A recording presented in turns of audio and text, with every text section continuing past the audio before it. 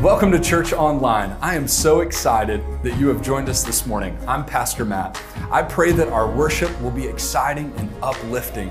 I pray that the ministry of the Word will work in your heart and that the Lord will do something special. Thank you again for joining us and enjoy the service. Take your Bibles to turn to Romans chapter 13. Romans chapter 13. And man, we're going to dig in today. Y'all ready to dig in a little bit? We're going to dig in a little bit. I couldn't not with this passage. And I think this is something to maybe encourage you a little bit. The level of Bible study, like Cody and I, for instance, a lot of what we have in our relationship is just studying the Word of God together. And just kind of walking through passages of Scripture. I'm sorry, I'm moving everything around this morning. Oh, man. And I don't have a seminary level education. I went to Bible college and graduated, but that's kind of a different scenario than what is acceptable today in different ministry circles. A lot of what we do is at your fingertips, Bible study-wise. And here at our church, like we do our best to say, here's what we're using to study our Bibles. Here's the Faith Life Study Bible. Here are some resources. Why? Because I don't ever want to get up and preach and you like, man, I would never get that out of the Bible. That's not the goal. The goal is not to have one person in the room that looks smart. The goal is to have everybody in the room getting smarter.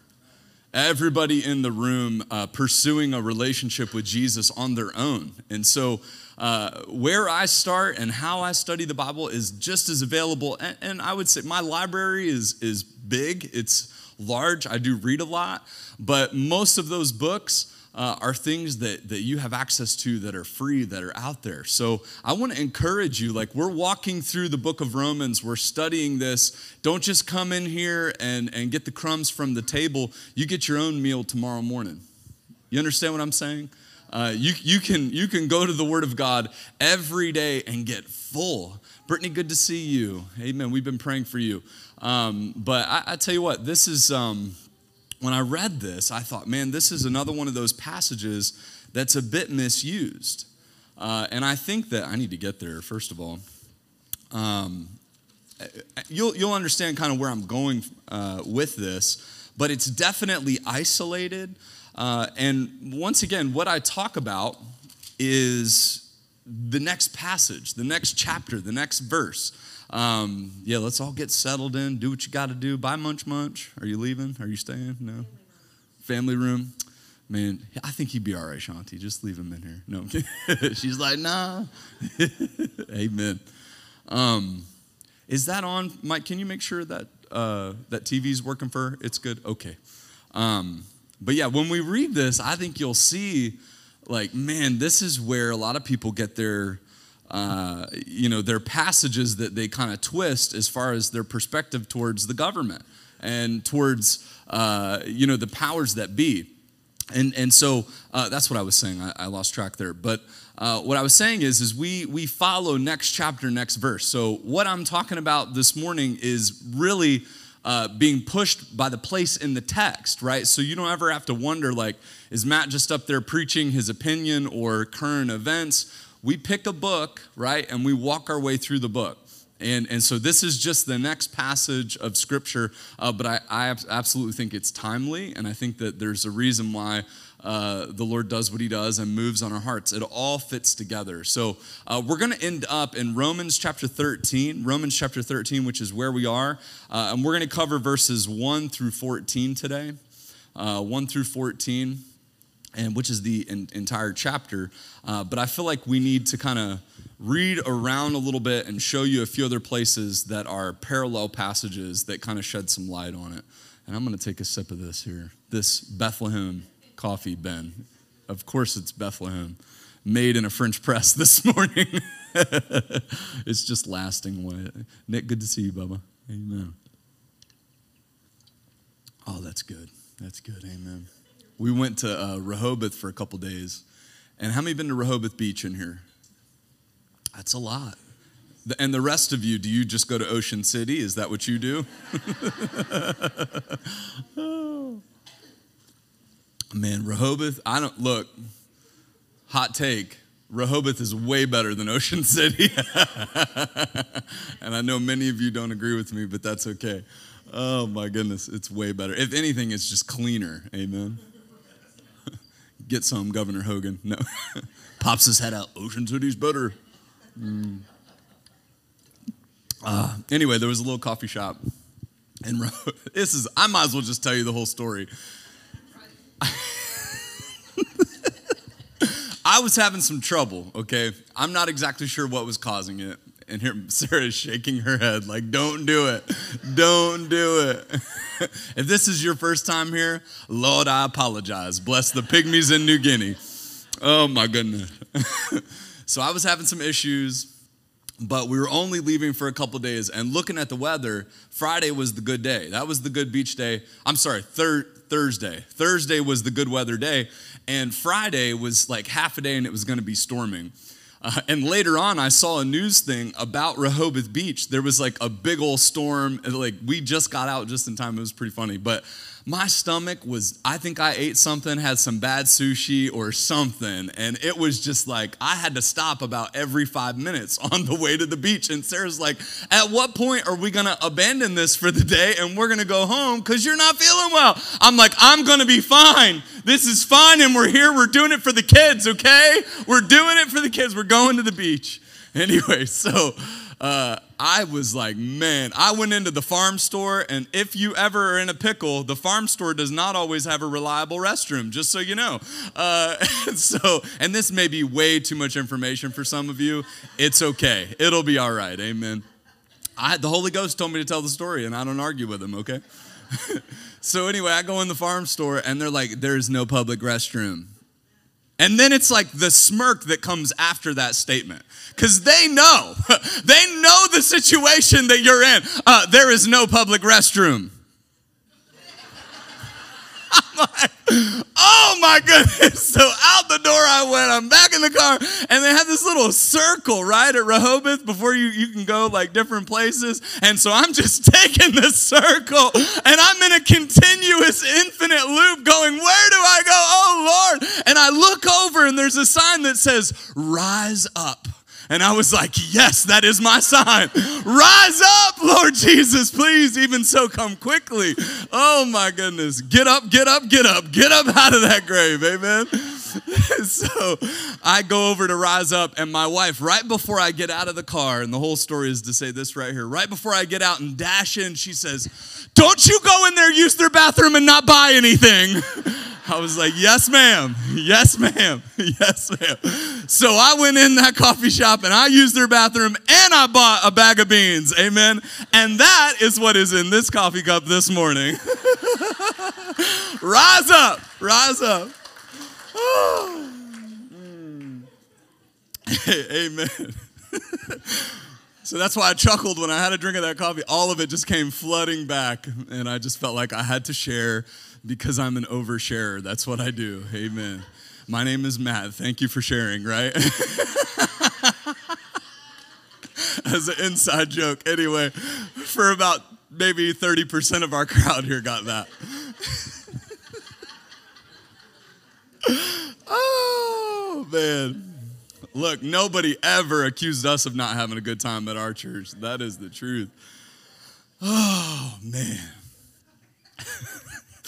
Romans chapter 13, verses. I just hope I can make it through this message. Miss Patty already said at 1 hour, the trap door opens today. So we've got food and all kinds of fellowship. How many saw the water slide out front?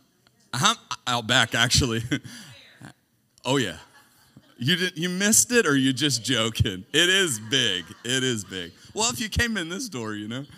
But, man, that's how many are actually adults that are going to go down it? Anybody?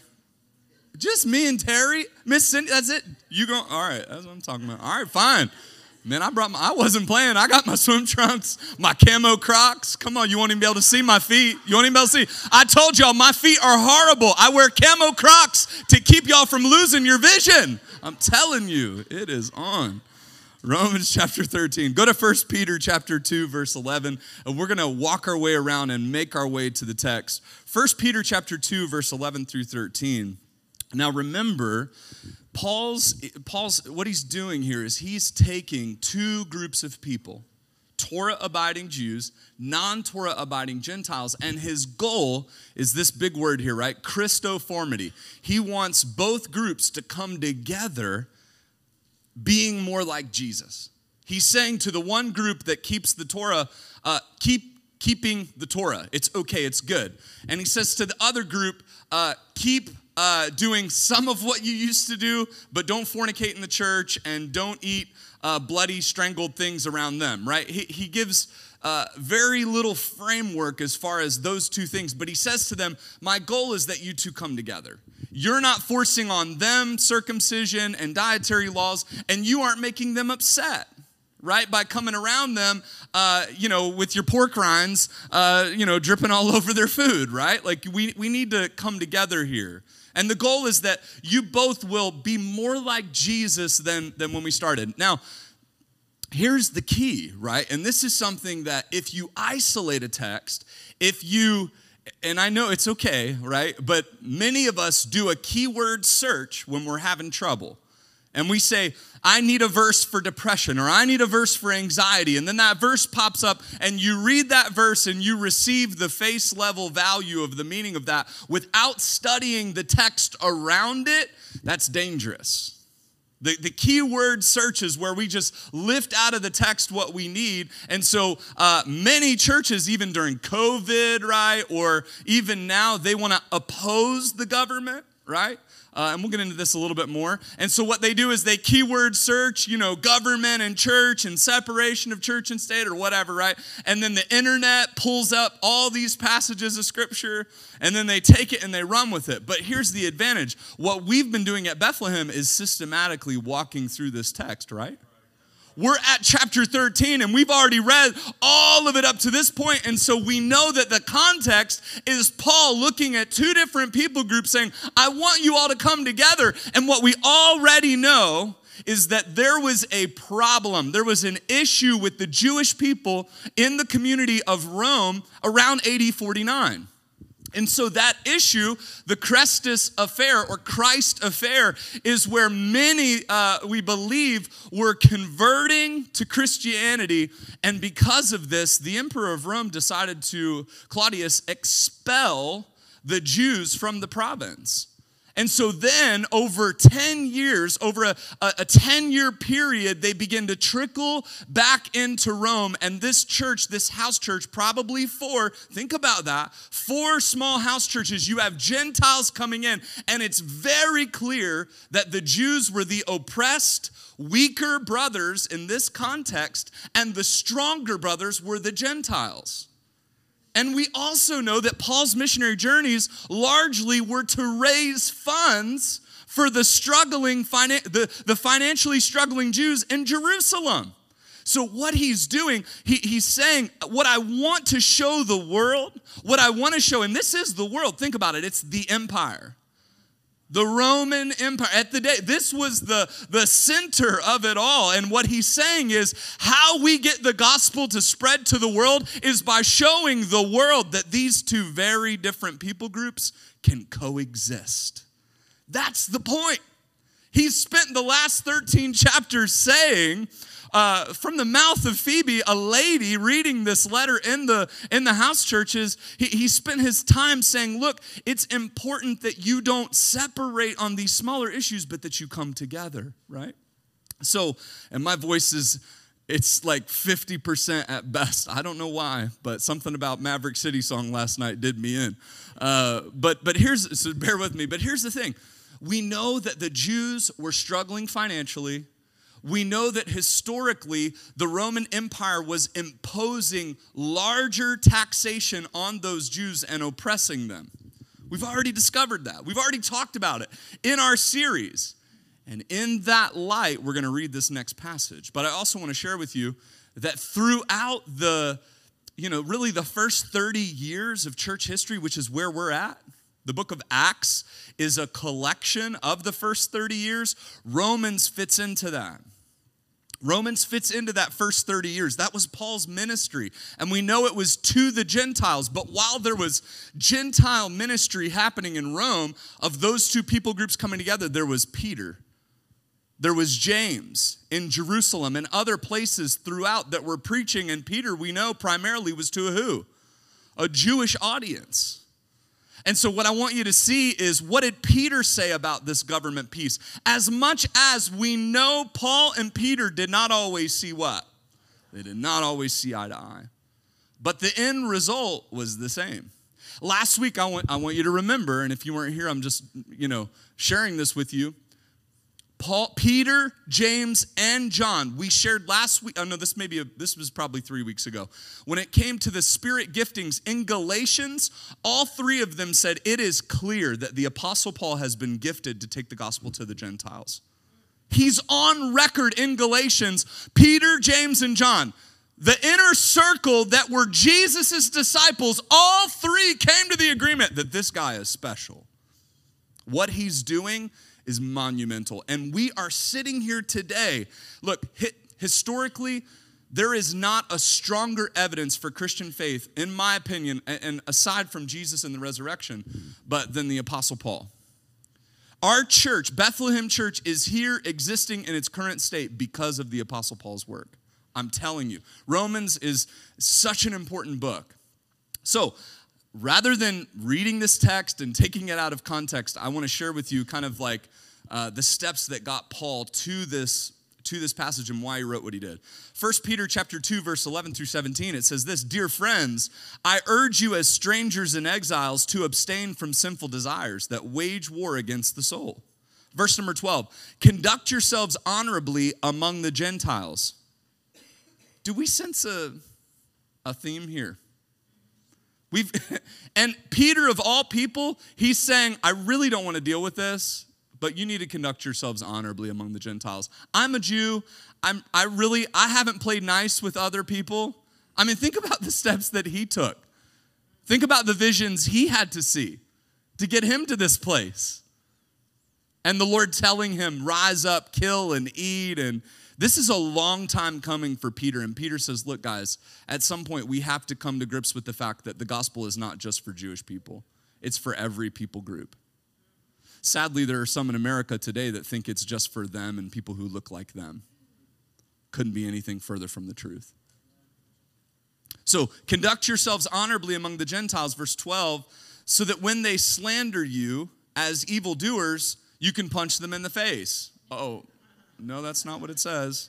So when they slander you as evildoers, make sure you're going to jujitsu classes. No, I'm just kidding. That's what I'm, anyway.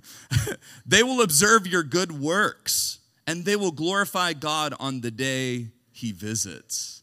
That's the right response. Verse 13. Now, watch this. This is so close to what we're about to read in Romans. Submit to every human authority because of the Lord.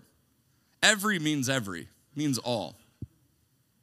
Whether to the emperor as the supreme authority, or to the governors as those sent out by him to punish those who do what is evil and to praise those who do what is good. For it is God's will that you silence the ignorance of foolish people by doing what? By making sure that you have a large stash of ammunition and MREs. Verse 16, submit as free people, not using your freedom as a cover-up for evil, but as God's what? That's strong language. That's strong language. And slavery was something, and in Scripture we have to see that it's a little different. The context of these Greek words doulos is someone that understands that they can be a bondservant. Paul called himself a slave of Jesus Christ over and over. This cultural phenomenon is someone saying similar to debt. They could sell themselves into slavery until a certain debt was paid off. It's not always what you think it is, being taken by against your free will. These are people that were submitting to it for good reason, knowing that there was a debt that they could not what? Do it as free people. Honor everyone. Love the brothers and what? Sisters. Sounds like similar language, brothers and sisters, fear God. Now, here are the last three words that should shake every American nationalist in their boots. Honor the what? These were not good people. Nero was a great guy. Didn't you hear? He was phenomenal. He had great lighting in his garden. He was awful. We are spoiled rotten. That's what we are. Look, today's not going to be a good one. I'm coming for you. We're spoiled rotten. We think that everything has to fit into our lives to make our lives easier. And as long as Scripture does that, then we're on board. As soon as it becomes more difficult, it's the devil. Which voice am I going to bring out today? How about a southern one? It is. It's the devil. Look, these are people that were facing significant persecution. Life or death situations. Peter was imprisoned. And look, here's the thing. Like, I'm not saying, I don't know how I would react. And maybe we'll get there. If you're in Canada, these are things that you're facing. Right? We're not there yet in America. But my point is for us to take this ground where we feel like we're better than other people and the authorities owe it to us because we're a Christian nation to respect our beliefs, and that's how it's always going to be. It's just not the case. And what I want you to see is that there are hundreds of thousands of Christians that have gone before us. There are people right now in regimes across the world that are enduring great persecution for their faith. And so why would we contextualize Scripture to fit our Western narrative and ignore the pain that everybody else is going through? That's a mistake. And so when Peter says honor the emperor, it's just that. It's being subject to them, being subject to people, and him saying that really God is over them. God has, and this is hey, good to see you guys. Come on in. Come on in, have a seat. The water's fine, as they say. Good to see you, Kurt. So don't miss this. Don't miss what's happening here. It's not we honor them because they're good people and they always make the right decisions. Oh, you know where we're going. Now go to our text, Romans 13, verses 1 through 7. We're going to work our way through here. Come on, y'all. This is some good Bible study. Y'all like, bring on the food. Pastor's jokes are over, and now we're just talking about the Scripture.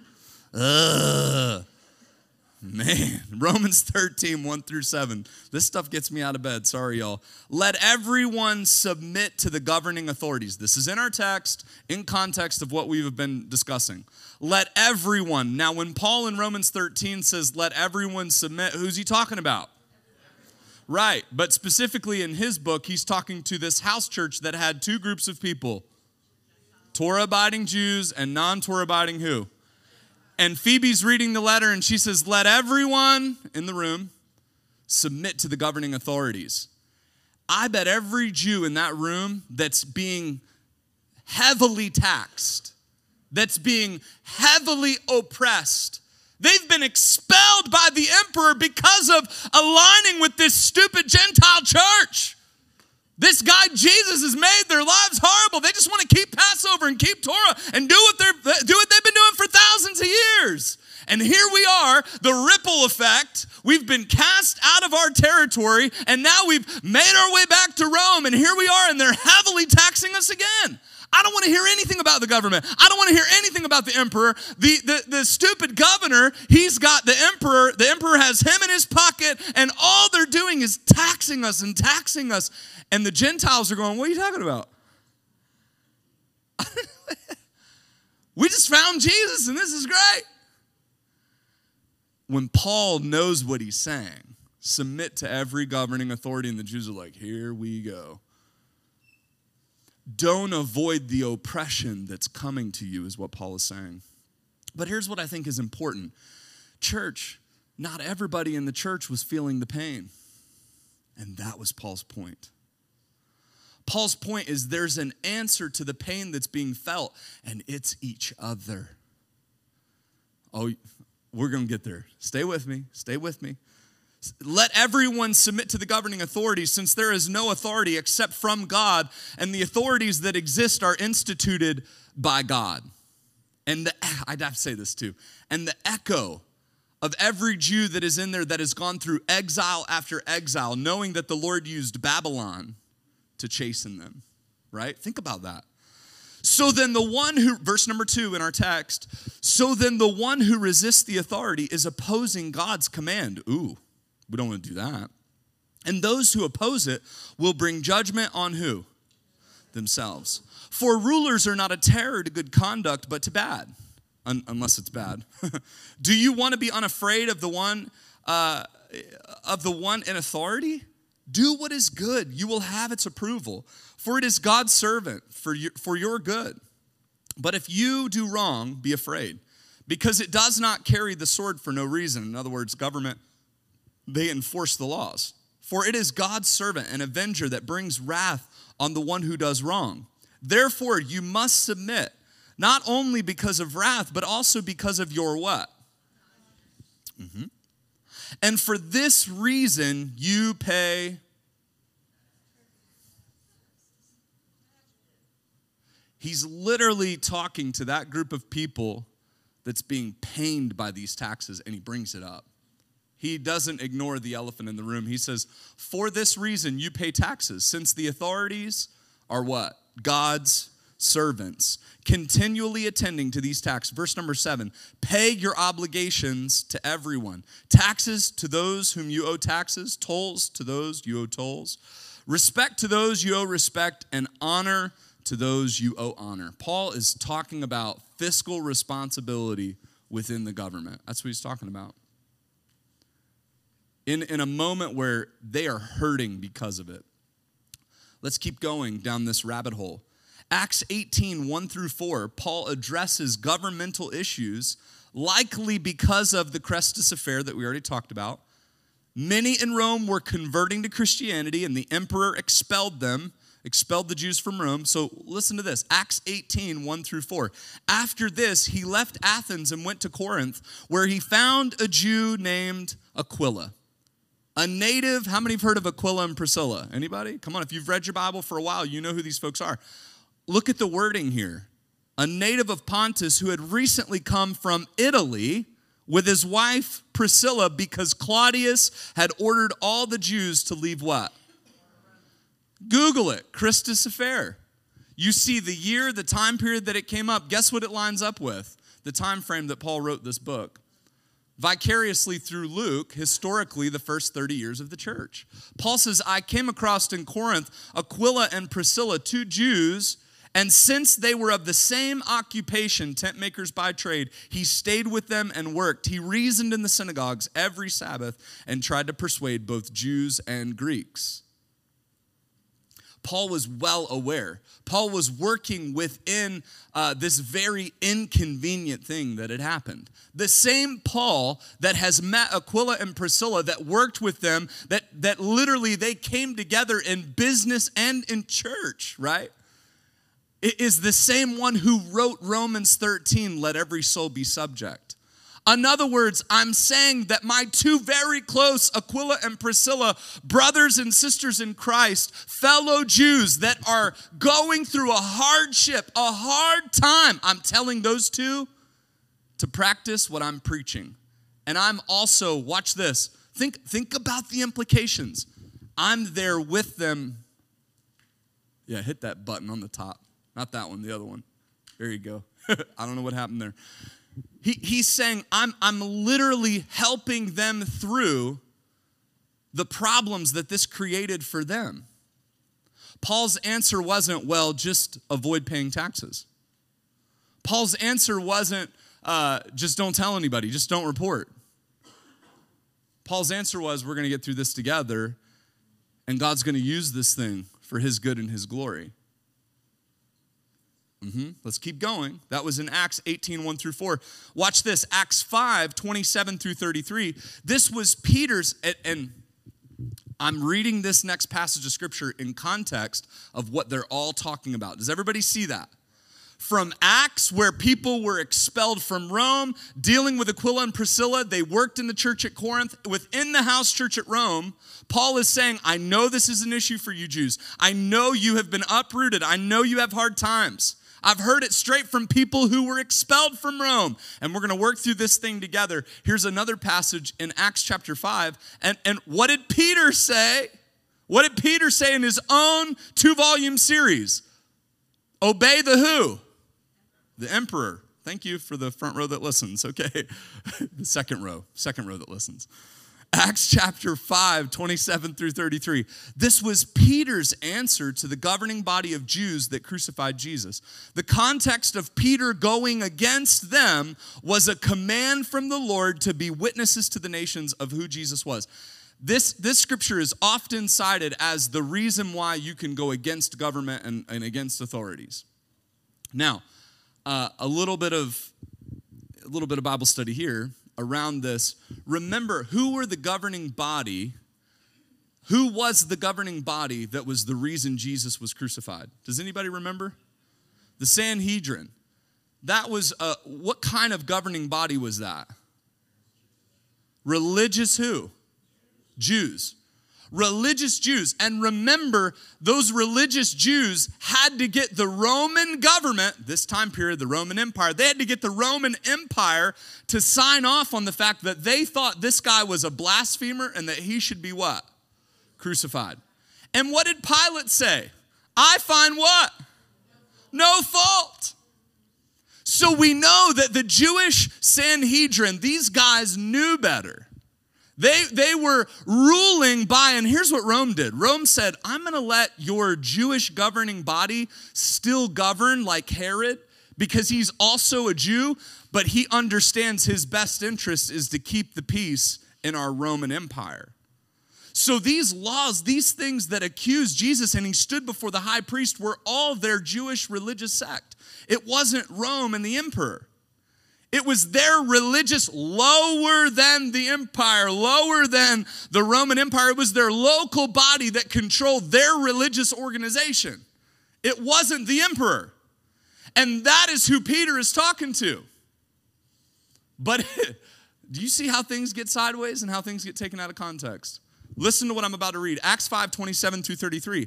And when they had brought them, They set them before the council. The high priest asked them, saying, did we straitly command you that you should not teach in that name? What name? The name of Jesus. And behold, ye have filled Jerusalem with your doctrine, and intend to bring this man's blood upon you, that ye should not teach in this name. And behold, my line got off. And behold, you filled Jerusalem with your doctrine and intend to bring this man's blood upon us. Verse 29. Then Peter and the other apostles answered and said, we ought to obey what? God rather than man.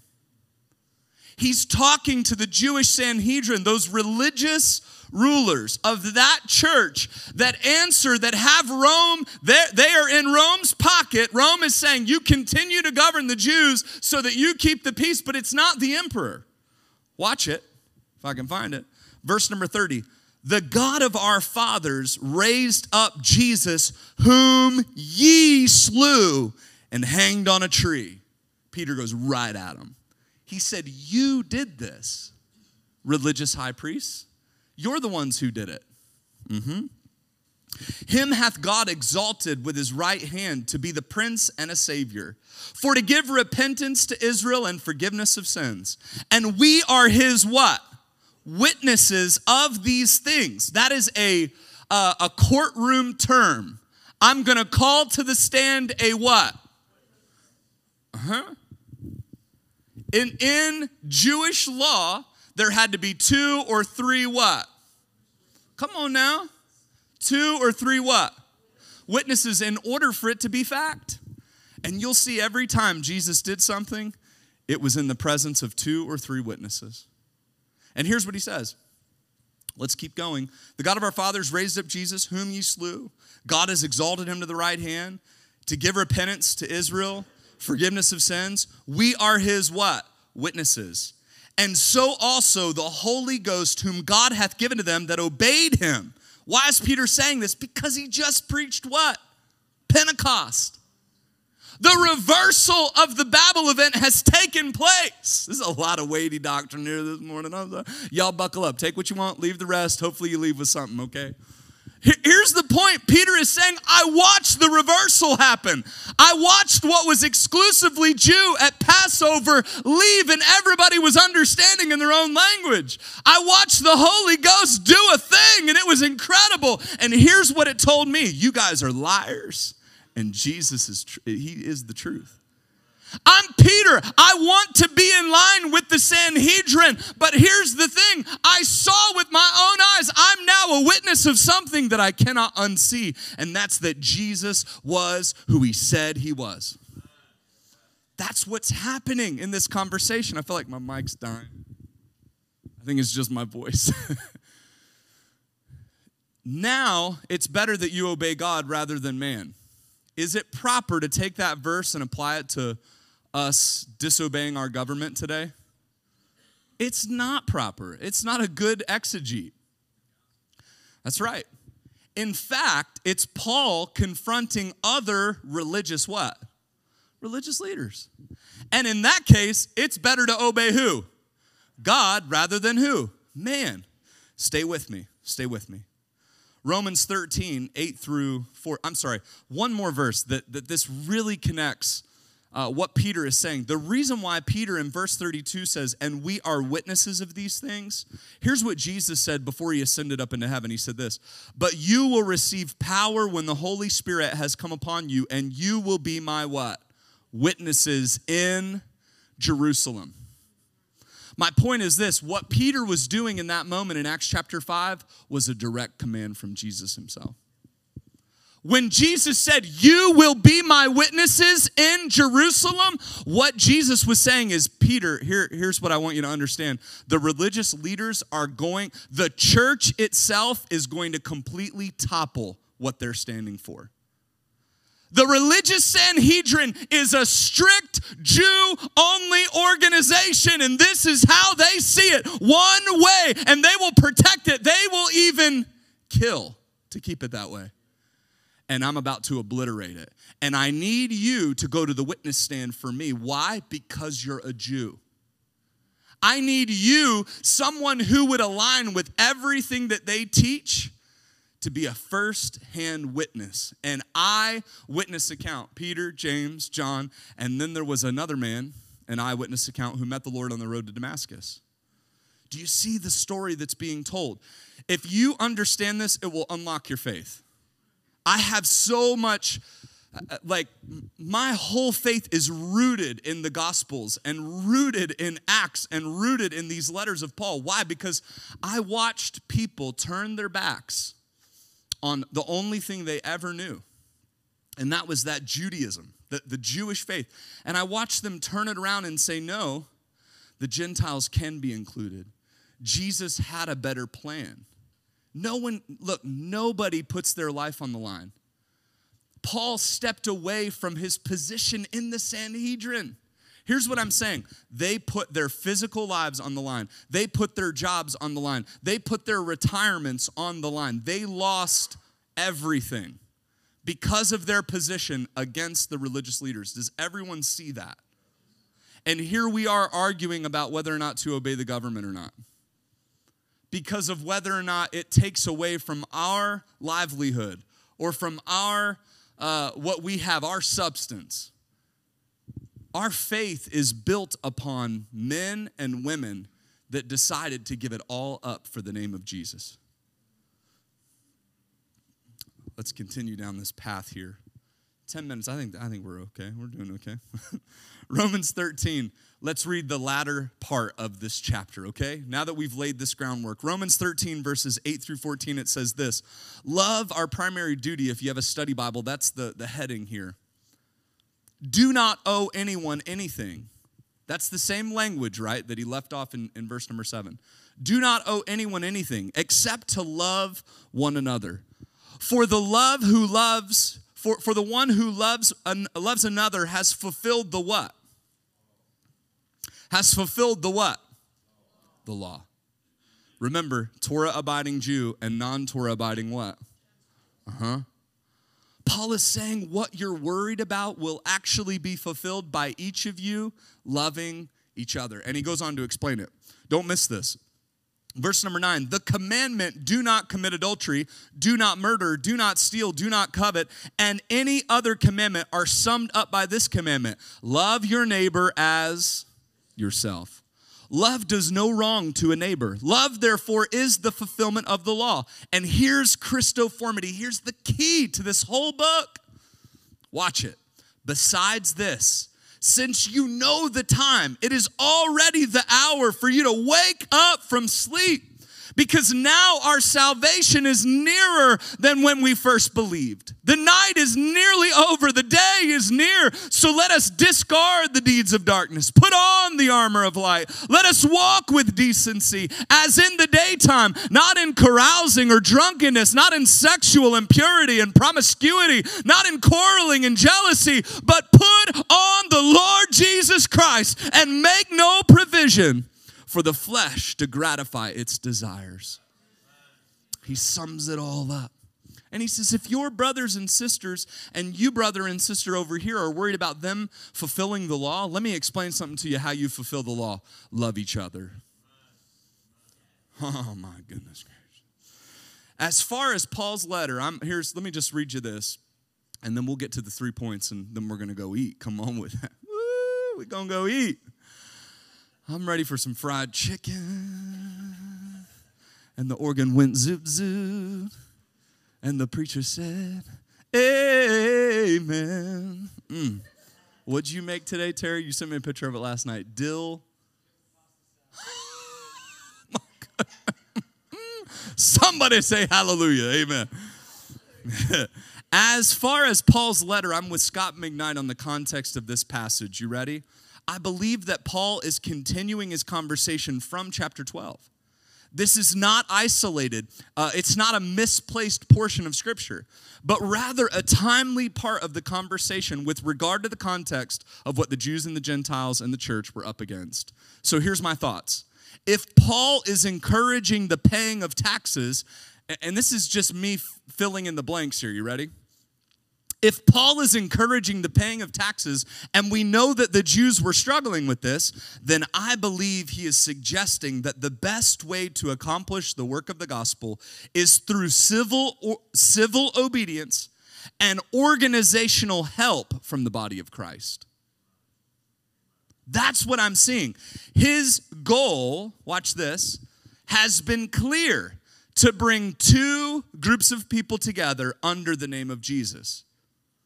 Here Paul says this: besides this, since you know that the time, it is already the hour. Time is short. Make these efforts with one another. So the case to say, and look, I'm going to hit on this 2 seconds, and then I'm jumping into the rest of this message. I'm going to give you the 3 points that are very simple and that I believe are something that you can sink your teeth into, but we have got to stop dividing politically. If you know me, and you know that we've had conversations about politics and stuff like that, like, you know that I'm a conservative. Like, it's not a secret, right? I don't run from a lot of my political perspectives, but that doesn't mean I agree with everything conservatives do. And it doesn't mean I don't have friends that aren't Democrats. One person in this world that he's way up there of folks that I love, my grandfather. I would never do anything to sever that relationship, ever. I respect him up there with just about anybody, and he's a hardcore Southern Democrat. You know what I mean? And I'll talk about it with him. You know what I mean? He hates Trump. Hates him. Trump, it's like the devil and Trump. And Trump appears, it's not right, it's not right. It was all blamed. It wasn't me. It wasn't. The FBI planted it. Can't tell me any different. Your fingerprints are on it. Nope. Anyway. This whole thing just went to pot right there. But I'm explaining something to you. Like, we're playing into the system. as soon as it's left and right, Torah-abiding Gentiles and non-Torah-abiding. Torah-abiding Jews, non-Torah-abiding Gentiles. Thank you. We're playing into the system. And Paul steps in and he goes, hey, y'all, why don't you just be subjected to the emperor? In other words, can you just see that God is over them? God is sovereign. Do you think that the emperor is doing everything that God wants him to do? Not necessarily. He's lost. Lost people are going to do what lost people do, right? Lost people things.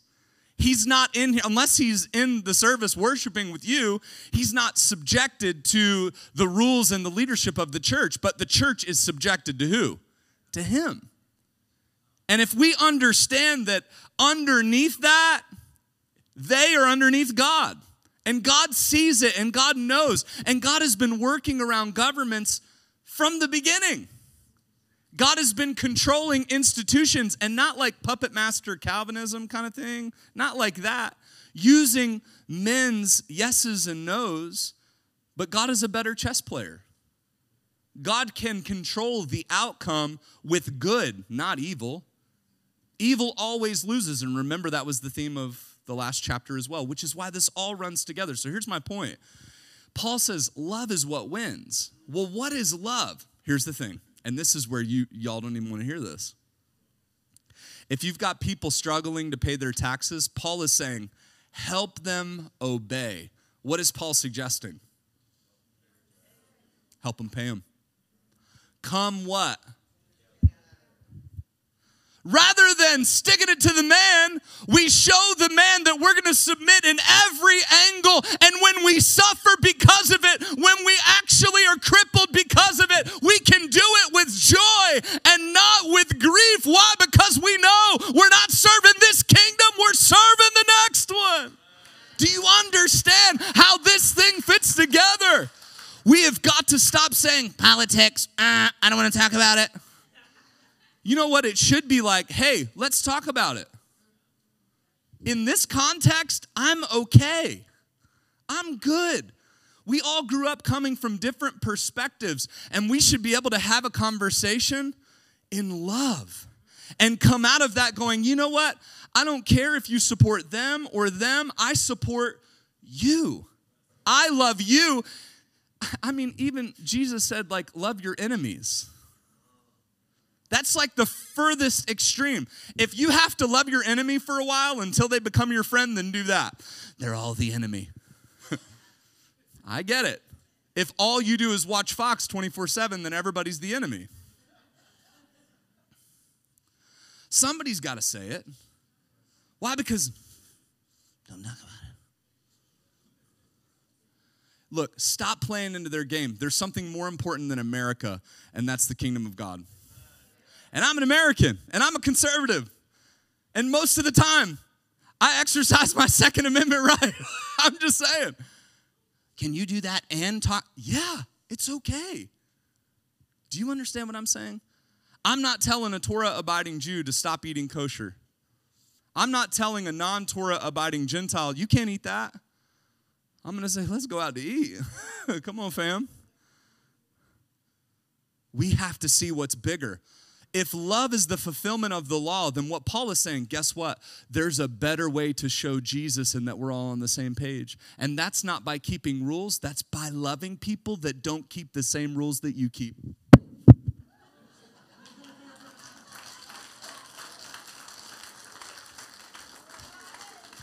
We got to figure this thing out. Paul, I can't imagine, Kyle, why this mic isn't working right. I can't imagine. Look, this is all we have time for is just to me to read these rules here. These short list here of what I got out of the passage. I see this. I see Paul saying this. Number one, make sure your mission is gospel-centered. Make sure your mission is gospel-centered. In verse number 5, he says, therefore you must submit not only because of wrath, but also because of your conscience. Look, there are things that we're doing, and I'm telling you, like the Holy Ghost smacked me 3 ways to Friday with this message. I'm not preaching this message to you because this is what I want to do. I don't like this message. I don't. because of my upbringing and who I am internally, I want to say, screw y'all. I'm my own person. I'm doing it this way. I don't care, the law, whatever. You understand what I'm saying? That's my rebellious nature. So what I'm saying to you is hard for me. Do you understand what I'm saying? This is not easy, but I feel like this is what Paul is saying. He's saying, make sure your mission is gospel-centered. That means this. When there's something that you want to do, but it doesn't get people closer to Jesus, then you need to stop. I want to do that, and I want this to happen, and I also want this to happen. Paul is saying, submit. Not because of wrath, because of your conscience. And here's the thing, like, if internally you don't have a bigger problem with people going to hell than people not voting like you, then you got a problem. Submit to the authority. Even Peter says, submit to the emperor. And so here I am. I know we're a couple years out from election. I know it's coming. I see it all over the place because I watch the news too. And here's what I'm saying. Watch the news, do your thing, be who you are individually, but be gospel-centered when it comes to community. And be sensitive to it. Why? Because it's more important. Importante. Make sure your mission is gospel-centered. Number 2, make sure your priorities are in God's order. Do not owe anybody anything except to love one another, for the one that loves fulfills the law. It seems to me that obedience is always the first priority. Obey the emperor. Be subject to the authorities. Nope, it's better to obey God rather than man. How convenient when it's the things that you don't want to do. But if I actually submit, I'll be poorer. Maybe that's what God wants. It's better to be, in an empty house and happy than in a house full of sacrifices and miserable? Yep. Make sure that your priorities are in God's order. It's time the church goes back to the drawing board and says, you know what? Maybe I've built my life around my work, and that's not important. Maybe the tail is wagging the dog. Does that ever happen in our lives? It sounds like something my wife told me this week. Robinson, she says it too. Like God says Robinson, my wife says Robinson. You need to straighten out. Look, make sure our priorities. Number 1, make sure your mission is gospel-centered. Make sure your priorities are in God's order. And the last one, make sure you reflect Jesus in his life. Make sure you reflect Jesus in his life. Paul said this in verse number 13, let us walk with decency as in the daytime. In the daytime, yeah. Some of us prefer the nightlife, don't we? We prefer the nightlife. Why? Because we want to keep doing what we want to do. If you had to live out everything that you've done at the nighttime, in the daytime, would you still do it? Here's the point. I don't mean it's a figurative thing. I mean, it actually works too, you know what I mean? Like it's both. I think it's both figurative and real. The point is when you drag things into the light, truth annihilates it. Church, we need to make sure that we're reflecting Jesus. Well, what does that mean? It means that we need to be in the light. When we are in darkness, in other words, when we're fulfilling the things that our flesh wants, we ain't reflecting nothing. Ain't nobody see anything but ourselves. It's time we reflect Jesus. There's a better way of looking at this passage other than I ain't trusting the government. I ain't doing nothing. Look, nobody trusts the government. Nobody does. They're all liars, every one of them. And I would tell them to their face. It's so much bigger than that. It's when the government, it's when your coworker, it's when your enemy does something to you and you decide to respond in love. They go, that could only be one thing. That could only be one thing, and that's Jesus. That's something supernatural. That means it's above what? Nature. It's above what's natural. The natural thing would be me to choke you out. But the supernatural thing is to say, I love you, it's okay. You want the shirt off my back too? People that take advantage of people in business, and unfortunately a lot of that's Christian to Christian. somebody has to be the one to say, I'm okay to go without. And usually the person that says, I'm okay to go without is the one who's right. How do I know that? Remember Solomon? The two mothers? The one laid on her baby at night and the baby died, so she stole the other lady's baby. And she came to Solomon, the one that said, my baby was stolen. She has my baby. And the two ladies are there. And Solomon says, give me a sword. I'll cut the baby in half, and I'll give half the baby to you and half the baby to you. And the real mother said, let her take the baby. The person who walks away, right, who says, no, it's mine, you're probably wrong. But the person who says, let him have it, that's Christoformity. It's the conscience piece that Paul is pushing to, and that's what I'm pushing on this morning. In what way could you be more like Jesus this week? That's what's going to fill these empty seats when people see something that's, even though there's not a lot of empty seats in here. Thank you for watching and joining us for our church online. I pray this experience was just what you needed today. If you made a decision for the Lord to follow Christ, or if the Lord did something in your heart that was special today, we would love to hear about it. Post it in the comments, send us a message, and we'll reach out to you. Have a wonderful week, and God bless.